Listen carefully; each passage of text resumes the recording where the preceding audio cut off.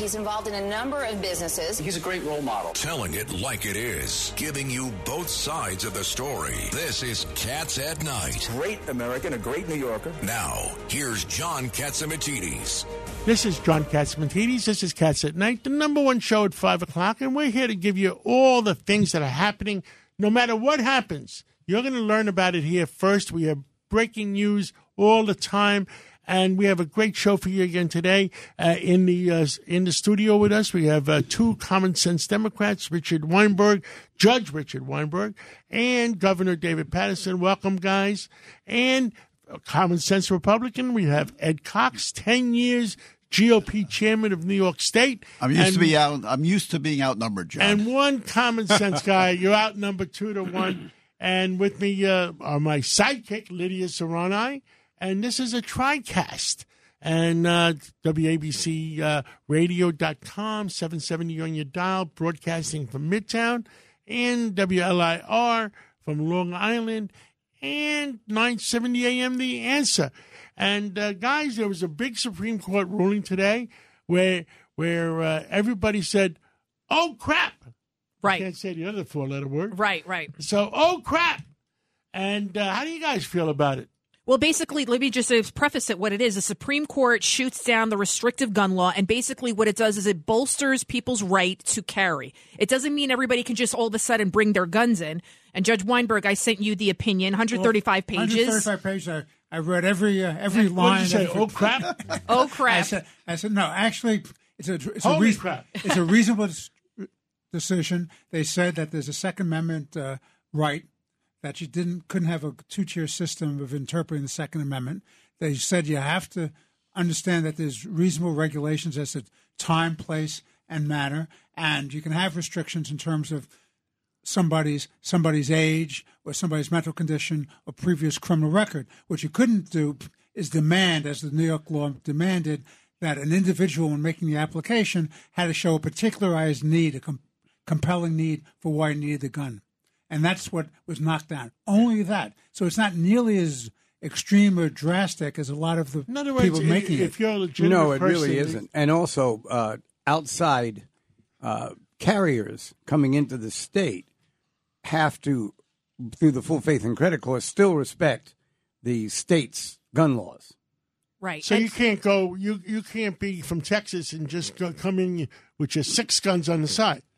No. That's exactly so. The point. Everybody, all the politicians that are pandering and all the politicians that are jumping up and down, that's only an act. Act 1, scene 1. Or it's stupidity, because it also allows for localities to... Or it's campaign finance. It's a way of raising money for your particular partisan view. Well, and also, we have to remember 98% of crimes are committed with illegal guns, okay? Illegal guns, right? 97, 98%? Yeah. So Ed Cox, anything from the GOP end? GOP here. We got a primary coming up on Tuesday, and there's early voting going on. Well, right now, by the way, I think we have Melinda Katz calling in. Is Melinda calling in? Let's go to Melinda. Well, the Supreme Court finally ruled on the gun laws in our nation, and mostly affects the big states, the big cities. It affects New York City. With us today is D.A. Katz from Queens County, and we want to see her reaction to the Supreme Court ruling. D.A. Katz, would you please tell us what your reaction is? So this strikes down a law that puts restrictions in place on who can carry a handgun in public. Thank you for having me, by the way, today, John. Always a pleasure. In the case involves a 109-year-old law, which requires anyone who wishes to carry a handgun in public, whether openly or concealed, to demonstrate a proper cause. And that's been interpreted for many years as a special need for self-protection, that distinguishes themselves from other people in the community. And the Supreme Court struck down that requirement in New York State today. And I think it is a really horrible decision for the state of New York. Justice Breyer, in his dissent opinion, talked about how severely burdened states that are trying to curb violence are going to be. In a world where we are trying to enact stricter gun laws, states like New York would be severely burdened by this. But I do want to point out to you, John, there's no immediate change in the law. This has been remanded down to the lower courts. And as you know, this week, Commissioner Sewell and the mayor all reiterated that the gun laws aren't going to change at this moment. What do you think the timetable is if it happens? Well, I mean, we need to still look at New York's law. It has to be remanded into the lower courts. But we also need to remember that this in no way stops us from putting different restrictions and requirements of getting a gun and being able to carry one in public, right? You could still have background checks and training and mental health requirements and fingerprints. You can have, and I know the governor is talking about sensitive locations where you can't carry a gun, whether you're permitted or not. Look, I think that we are in New York State bleeding gun violence, and we need to make sure that we do everything we can to lower gun violence, lower the market for guns, and make sure that we don't have a lot of guns on the street. This goes exactly the opposite, I think, of what we need. And I'm a firm believer that in the Second Amendment, but there's, like you said, there's got to be the proper restrictions, age, psychiatric analysis, your neighbors being able to tell people that you're psychologically okay to carry a weapon, et cetera, et cetera. There should be some checks and balances. Is that correct? There has to be checks and balances, and those can still be in place according to the Supreme Court today. This really just strikes down the one clause. But the legislature is meeting very soon, I'm told by the governor's office, in order to make sure that we have more restrictions, to make sure that there are still the checks that we have here in New York State. This is not a time to be having more guns on the street. Firearm violence is a public health crisis, and easier access to weapons and fewer restrictions is certainly not the way this state wants to go or needs to go. No, I understand that, but 97% of crimes committed in our city and our state are by criminals, and criminals being illegal guns, and we have to be able to take care of things like that. Don't you believe so? I think that you add more guns to the street and easier access to weapons. It is never, ever, I believe, a good combination or a good formula. And this is why the national government right now is doing everything they possibly can. And a lot of our legislators are doing what they can to hold manufacturers liable for conduct, to make sure that we have ways of identifying weapons and making sure that we can figure out the bullets to the guns and make sure that we have the restrictions that are necessary on a nationwide level. Because right now we have guns being bought legally in Alabama and South Carolina and Virginia, and they're brought up the iron pipeline, and they're sold right now in the city of New York to people on the street. And we're trying to figure out better restrictions, not how to put more guns on the streets. Well, District Attorney Katz, thank you for your input, and we look forward to find out the timing of this, and I'm sure New York always survives, and it will survive, and thank you so much for coming on. Thank you, John. I appreciate you. Thank you. Thank you. Well, DA Melinda Katz, she had a lousy phone. Boy, what an echo we had on her phone. Mm-hmm. And now I believe we have John Miller on the phone? That's correct. John Miller, he's a Deputy Commissioner of Terrorism, Intelligence and Counterterrorism for the NYPD. He's also the former Associate Deputy Director of the National Intelligence for Analytical Transformation and Technology. Basically, he is one smart guy, and we want to break down what does this mean about this new restrictive law. Deputy Commissioner John Miller, how are you, sir? I'm good, and it's good to be back with you. So there's no Texans coming up with their 6 guns on their side tomorrow morning, are there? I'm sorry, say that again? There's no Texans coming up across the bridge with sidearms on their side. Oh, well, no. That's the Wild Wild West. The worry here is that they're going to make this the Wild Wild East. Mm. So what does this mean? Because a lot of people seem to be confused, but the law doesn't really change. Can you explain that to our listeners? Sure. So the first thing is it doesn't mean anything today. Nothing changes today. Nothing changes tomorrow. So let's go through the mechanics of it because it's actually important. The Supreme Court took on the issue of whether New York State, as one of the 6 states in the nation that makes people prove a special need to carry a concealed weapon, whether New York State has that right under the Second Amendment to the Constitution, which guarantees the right to bear arms. So the court ruled that New York State does not have the right to tell people that they have to demonstrate a special need. They just have to demonstrate in order to obtain a legal pistol license for concealed carry that they're not a convicted felon and that they fit the criteria of the license. So that's what the Supreme Court ruled. Now, why is nothing different today after that ruling?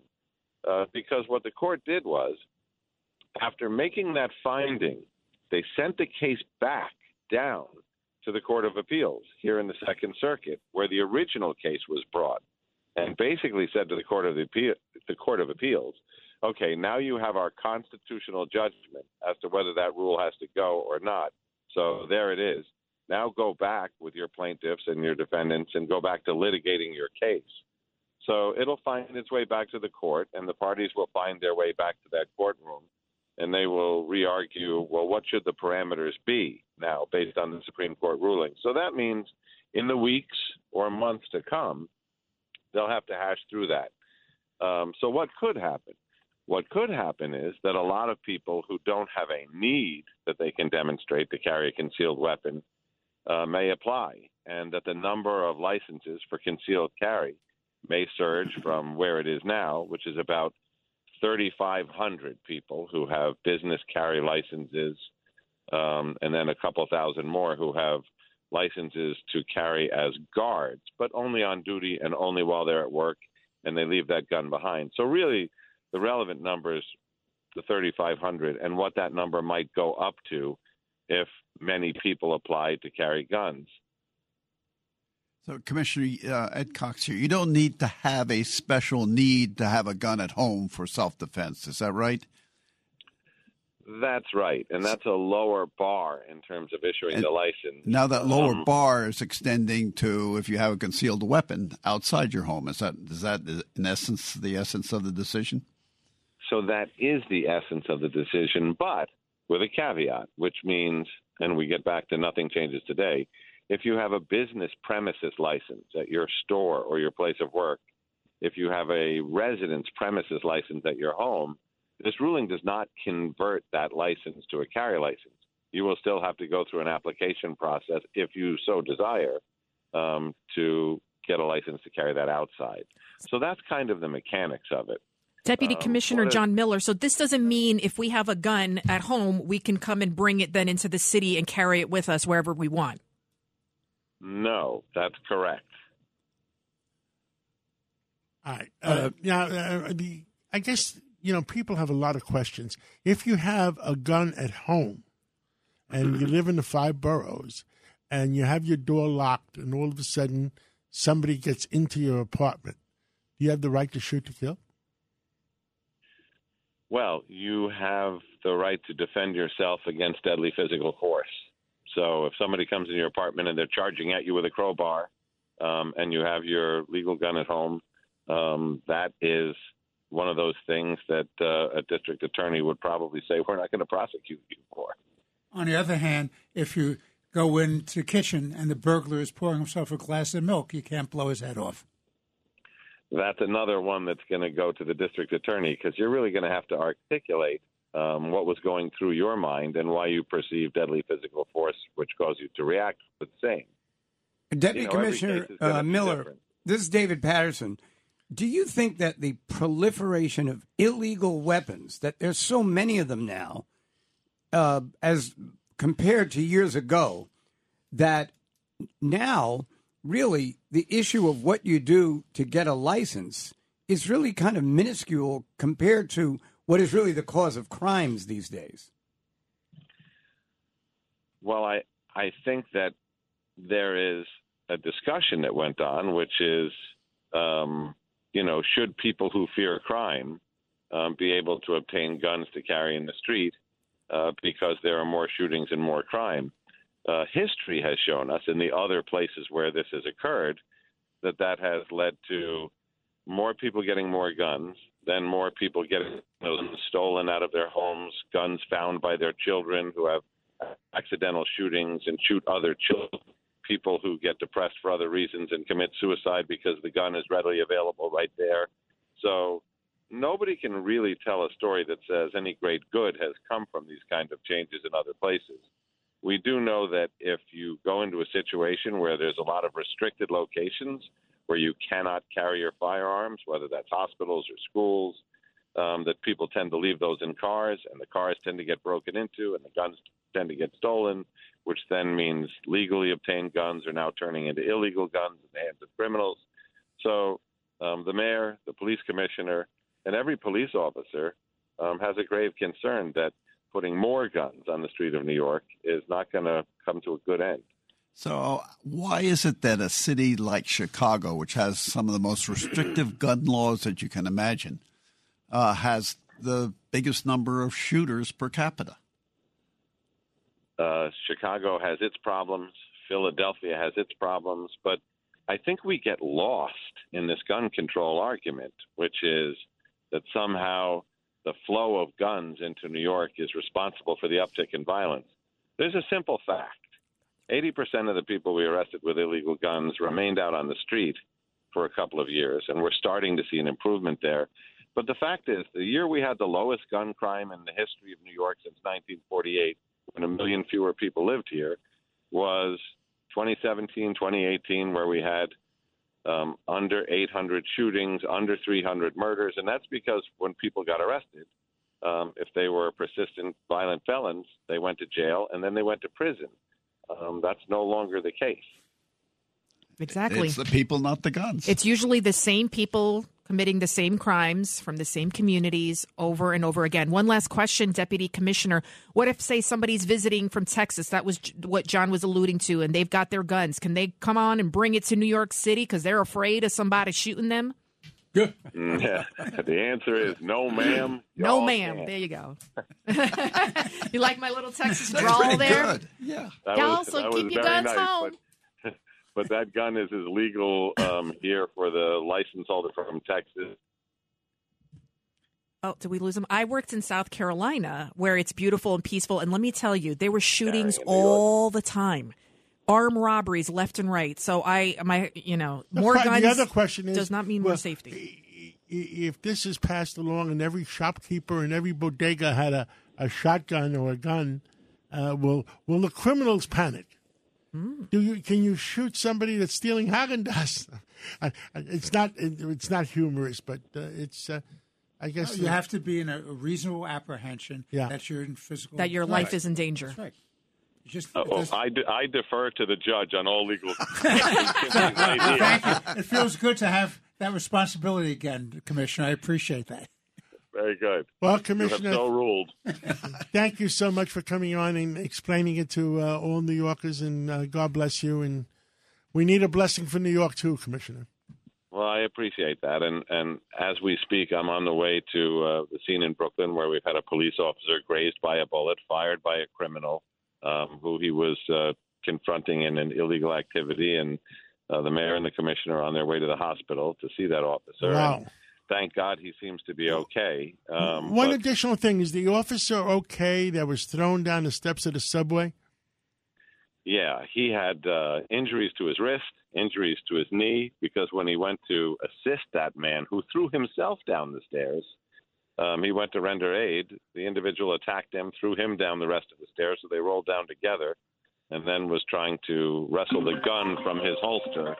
So he held his own, but he's okay. Deputy Commissioner, the guy who shot the cop in Brooklyn, has a suspect been caught? No, that search is going on right now, and that's where I'm on the way to the scene. All right, thank you so much. All right, see you later. Let's take a break, and when we come back, what the heck is going on in the markets? We're going to have Charlie Gasparino.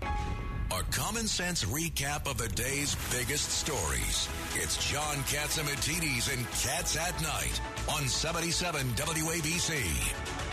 Welcome back to the John Catsimatidis Cats at Night show. We've covered it pretty good about what's going on with the gun law, right? I think everybody's got it straight now. No need to panic. No need to freak out anymore. But I am still freaking out about inflation, about the stock market. What the heck is going on? We got Charlie Gasparino on the line. He's an expert when it comes to everything financial. Hi, Charlie. Hey, guys. Powell spoke today. Jerome Powell, the FCC. I missed today's discussion. Yesterday, he was listening to what I had to say. Yeah. Well, here's the thing. This is interpretive, and Bill Ackman, the hedge fund manager, has a really good thread on Twitter unpacking some of this stuff. And I suggest if you care about where the markets are going and how the Fed's going to approach inflation, which will dictate a lot about where the market's going, I would go to Bill's Twitter page. I think it's at Bill Ackman. It's worth a read. And I kind of agree with this.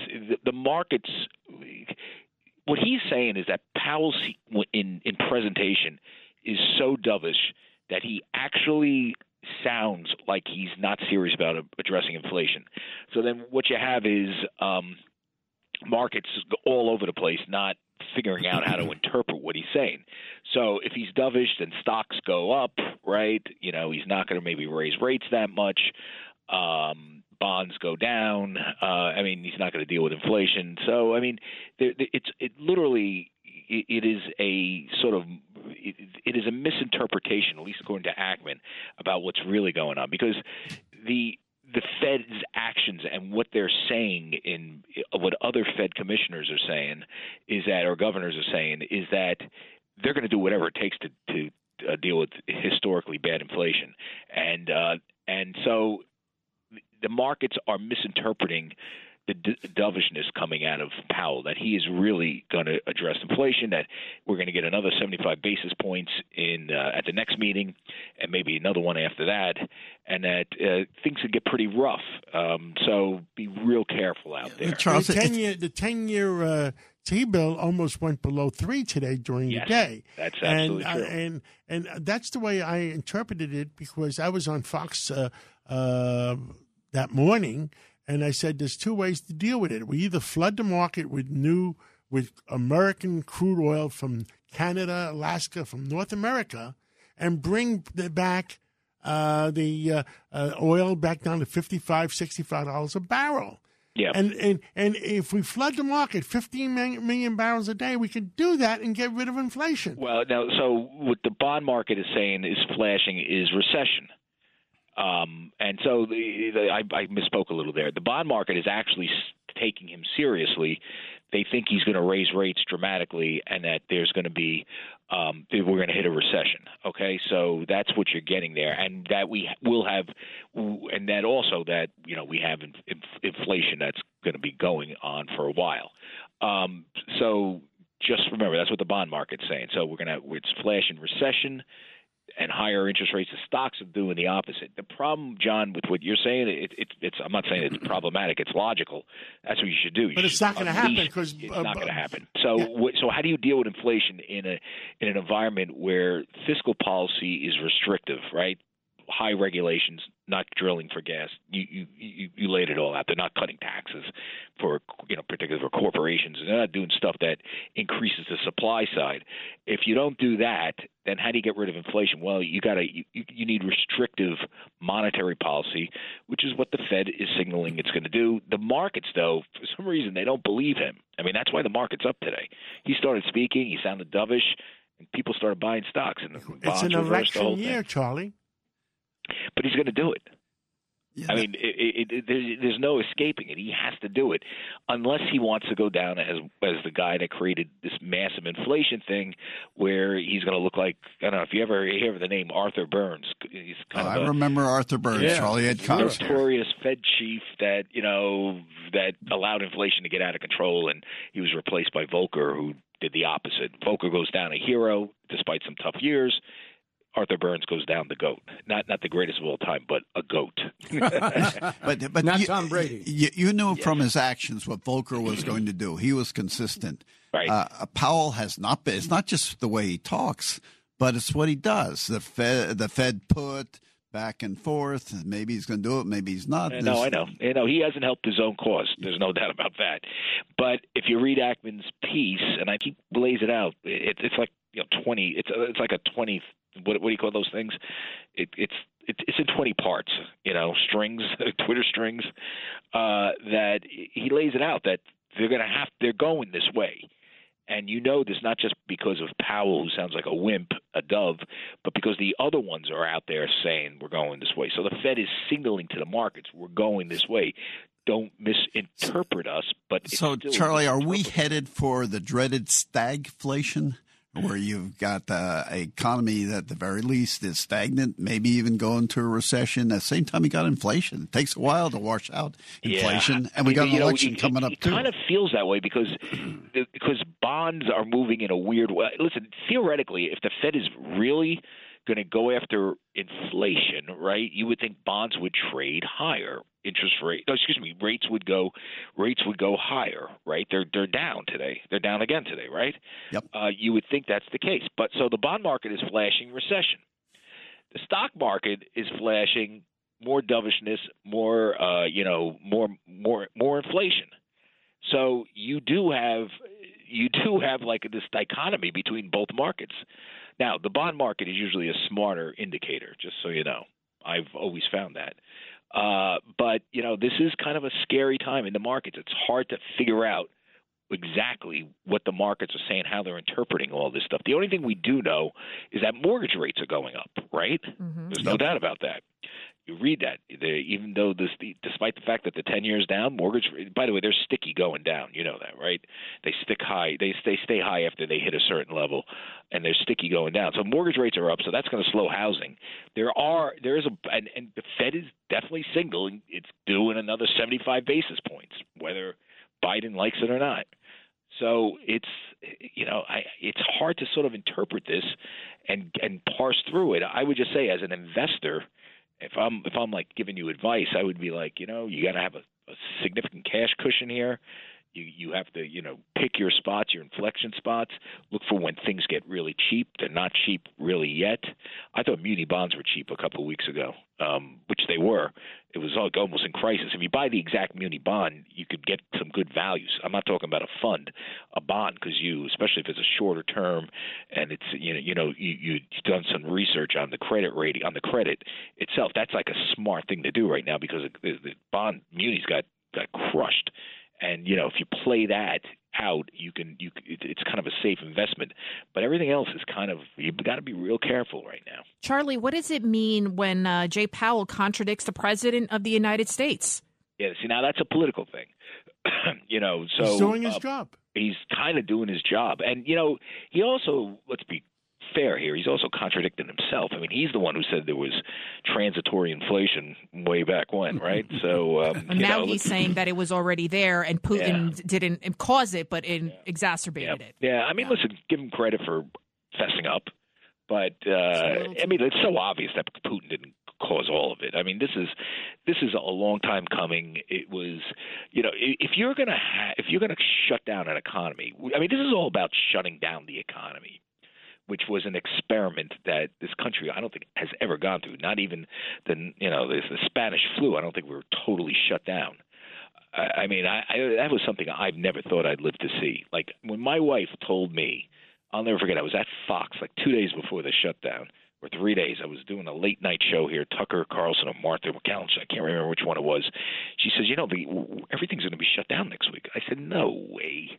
Are you kidding me? You can't shut down an economy. You can shut down the whole city.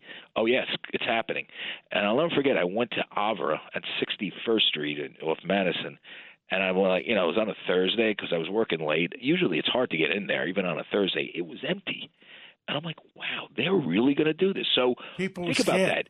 We shut down the U.S. economy, drove people nuts, and we did it for a long time. Remember, forget about 2 weeks to flatten the curve. Did it for a long time. Then all of a sudden, after 6 to 8 months, almost a year, we opened up. And people went nuts, and they wanted to spend, and they wanted to go out, and they wanted to do things that you normally do. And we didn't have the oil supply for that. At that point, we were actually cutting back our drilling. We were cutting. We had regulations in place to make it more difficult to explore and to refine. And if you didn't think there was inflation coming from that, you got to be crazy. And then we spent so much money. We gave people stimulus checks. They were going nuts buying stocks. I mean, it was just it really was a wacky 2 years. And there's going to be an unwind to this.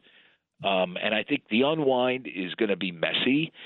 But, I think it's hard to extrapolate one day in the markets about where the unwind's going. You know what I'm saying? But because if the Fed is telling you it's raising interest rates, it's going to do everything it can to get inflation below 2%.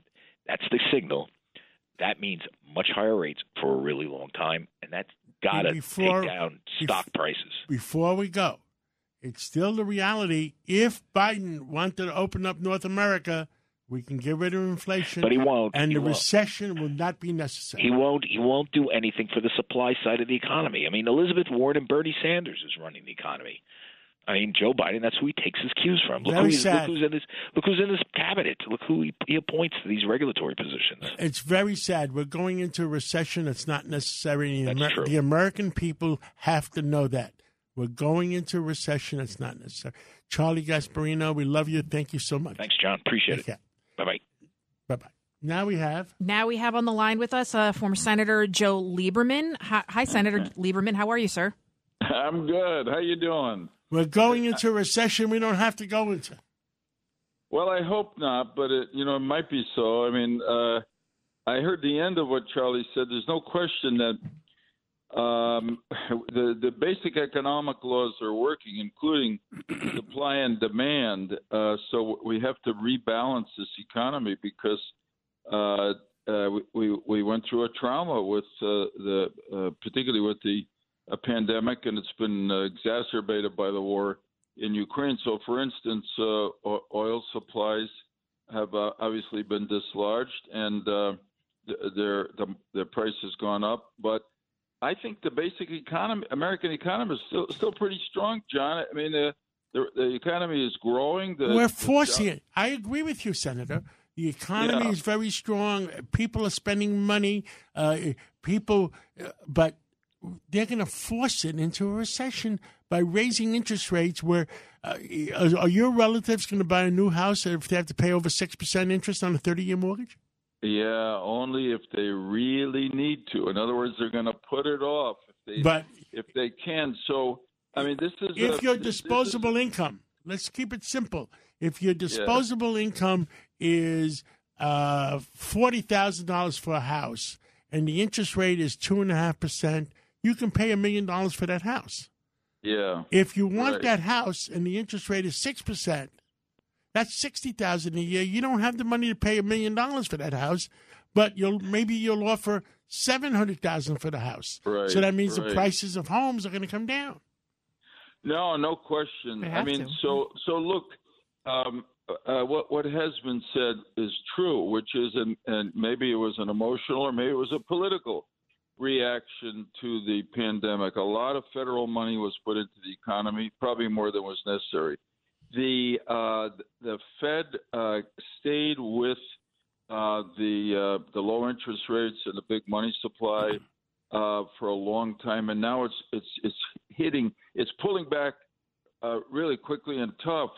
So I still believe, and they got to be careful about this. It's up to Mr. Powell and the Federal Reserve if they're just methodical about it and don't whack the economy with higher and higher rates. It's possible we could still have a so-called soft landing. And my own hope is that which is to say the economy doesn't go into recession because we don't raise the rates too high too fast. And then I think the natural strength in this economy comes back. And obviously there's some things that the government could do about something as basic as oil supply, because this is supply and demand. We got to encourage our friends in the Middle East to put more out. Sure, we should investigate the oil industry to make sure it's not cheating consumers, but really, and the gas tax really won't affect holiday won't affect much of anything for many people at all. If there's a way. And it can't happen overnight. But the example I gave on that gas tax, that 18 cents, it's like putting a Band-Aid on a real infected wound, and you're going to end up losing your leg. Yeah, I only laugh out of appreciation for your metaphor, but unfortunately, it's not funny. But no, it's and as you can see in Congress, not just Republicans but Democrats have been either opposed or raising questions about a gas tax holiday. Incidentally, it also takes money out of the infrastructure, the Highway Trust Fund, which was supposed to in part finance the big infrastructure bill, which will help to get the economy going again. So I think more oil supply and figuring out a way without abandoning our interest over time in reducing climate change to let the American oil industry develop more to produce more to our benefit, and that'll really reduce prices because it'll increase supply. Understood. Israel. Yes. I understand the government is going to be toppled, or what's going on there? Yeah, well, the Israelis have had a real problem. This would be the fifth election this fall in about 3 years. The first three ended up with Bibi Netanyahu's party getting most votes, but you got to form a coalition government. You got to get 61 because the parliament there is 120, so you got to have a majority, and he couldn't do it.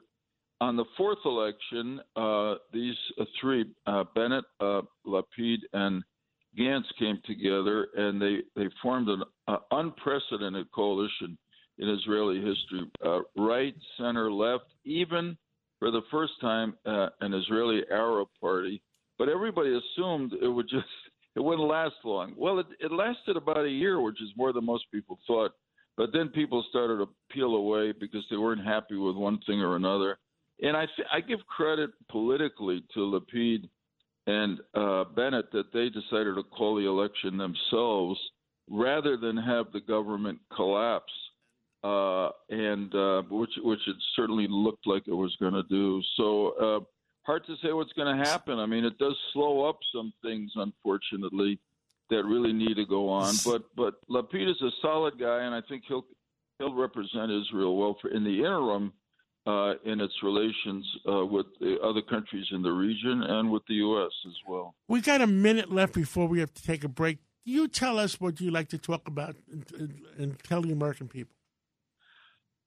Thanks, John. It's always great to be with you. Look, the thing that bothers me, sort of rising about 15 to 30,000 feet, is how divided our politics is, and how the people in the middle, which I still think is most of the people, who just want people in both parties to work together and get something done for the country, they're not being really represented in Washington. So I would say today, the good news is on what they now call gun safety, school safety, used to be called gun control. You got a bipartisan bill in Congress. John Cornyn, Republican, got to give him a lot of credit. He goes before the Republican State Convention in Texas, and they boo him. But I talked to John on the phone today, and he said, I just thanked him for his guts. And he said, I appreciate it, but I know that those delegates to that state convention don't represent the Republicans in Texas. And he and Chris Murphy from Connecticut and a bunch of others put this bill together, passed. It's on its way to passing the Senate with something like 65 votes, maybe more. And there's some work to do in the House because, people on the right think it's too strong. People on the left think it's too weak. But honestly, first real gun safety, school safety bill in 3 decades. And so there's just a little bit of hope in the air, John. And I thank the people who have made it possible. Senator Lieberman, thank you for coming on, and God bless you, and God bless America. God bless you, John. Thank you. And we're going to take a break for a minute or so, and we're going to come back with another great senator, Senator Alphonse D'Amato. John Catsimatidis, 77 WABC. We're back, and now we have one of the greatest senators New York State has ever had. We have with us former Senator Alphonse D'Amato. Senator, what the heck is going on? More nonsense. And by the way, the Democrats holding these Get Trump hearings are just overplaying their hand. I watched this guy, Adam Kissinger, congressman from Illinois, It looks like he's running his campaign. For God's sakes, all of these rumors were coming in. Lawyers were saying to Trump they stole the election. And so he's asking the Justice Department, look into this, look into that. Maybe he overreacted. But stop trying to go after him. It's over. It's done. Let's look at what we have to do to make this country a better place. Let's look and work to see how can we increase our energy productions. Stop Bernie Sanders and Warren and the leftists and the former Senator John Kerry from stopping us to produce the gas that we can, the oil that we can, to make us energy independent once again. That's what we have to do.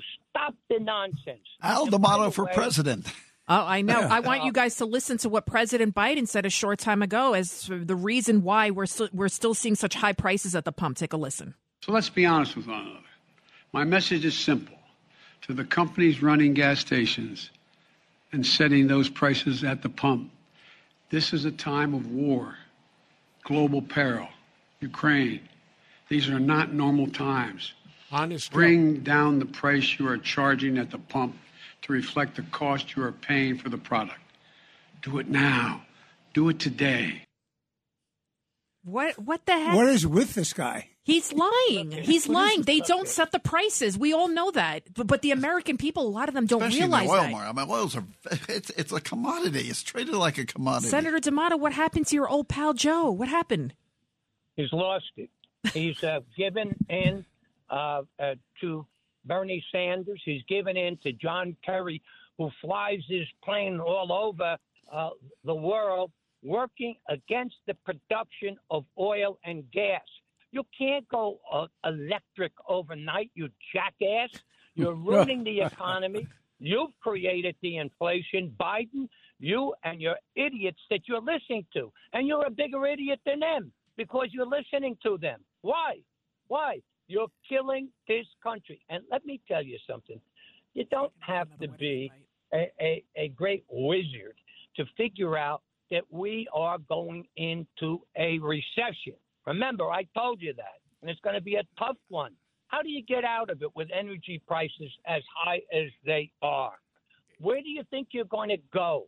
I mean, this is absolutely mind-boggling.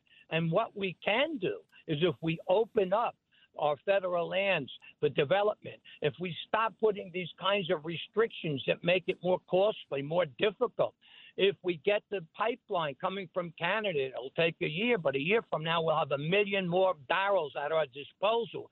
We won't have to go around kissing the ass of these dictators to say, oh, can you provide oil to us? Going down to Venezuela and countries like that where they're tyrants. And I don't think the senator's going to get another wedding invite.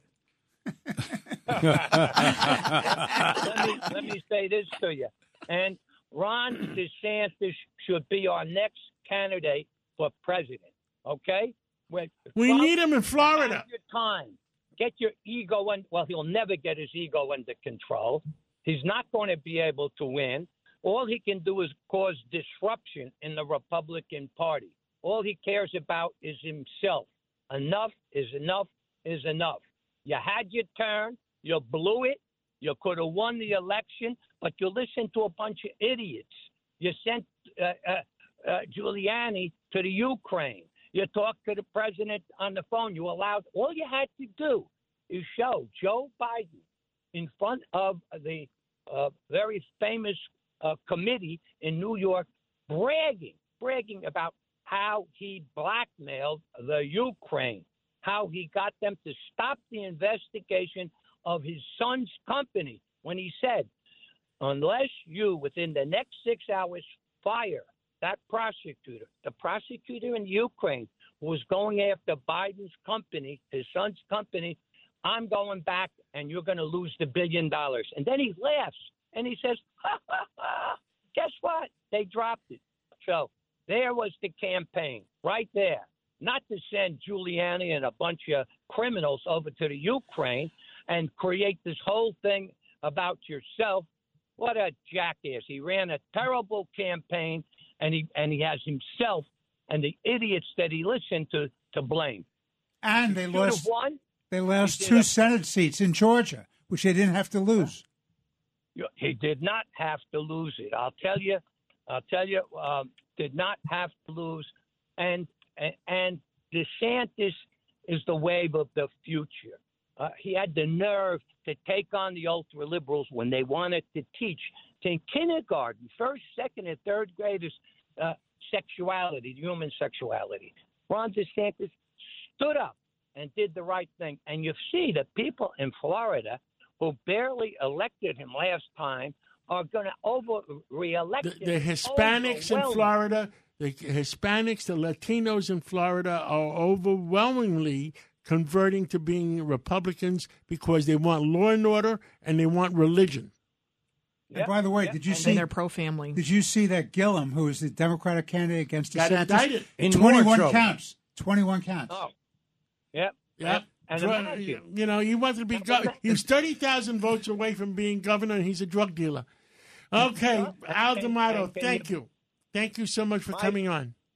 my pleasure. God bless. Let's take a 1-minute break, and we're going to come back with Dr. Peter Michalos.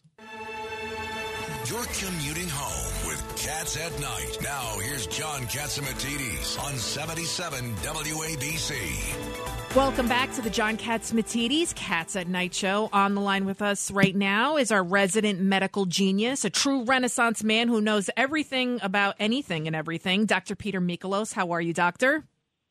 Great to be with you guys tonight. And tonight we're going to really talk about viruses and how they have intelligence. And that was one of the things I was talking about with John last weekend. And this week we see more evidence. I asked you about it 2 years ago.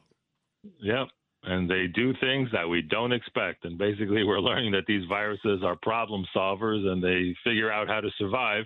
And the New England Journal, the prestigious journal up in Boston from the Beth Israel Deaconess Hospital, published a paper and said that these new variants that are circulating, the BA4 and BA5 subvariants of Omicron, they're escaping antibodies from people who've had COVID and have recovered and have antibodies, and from fully vaccinated people.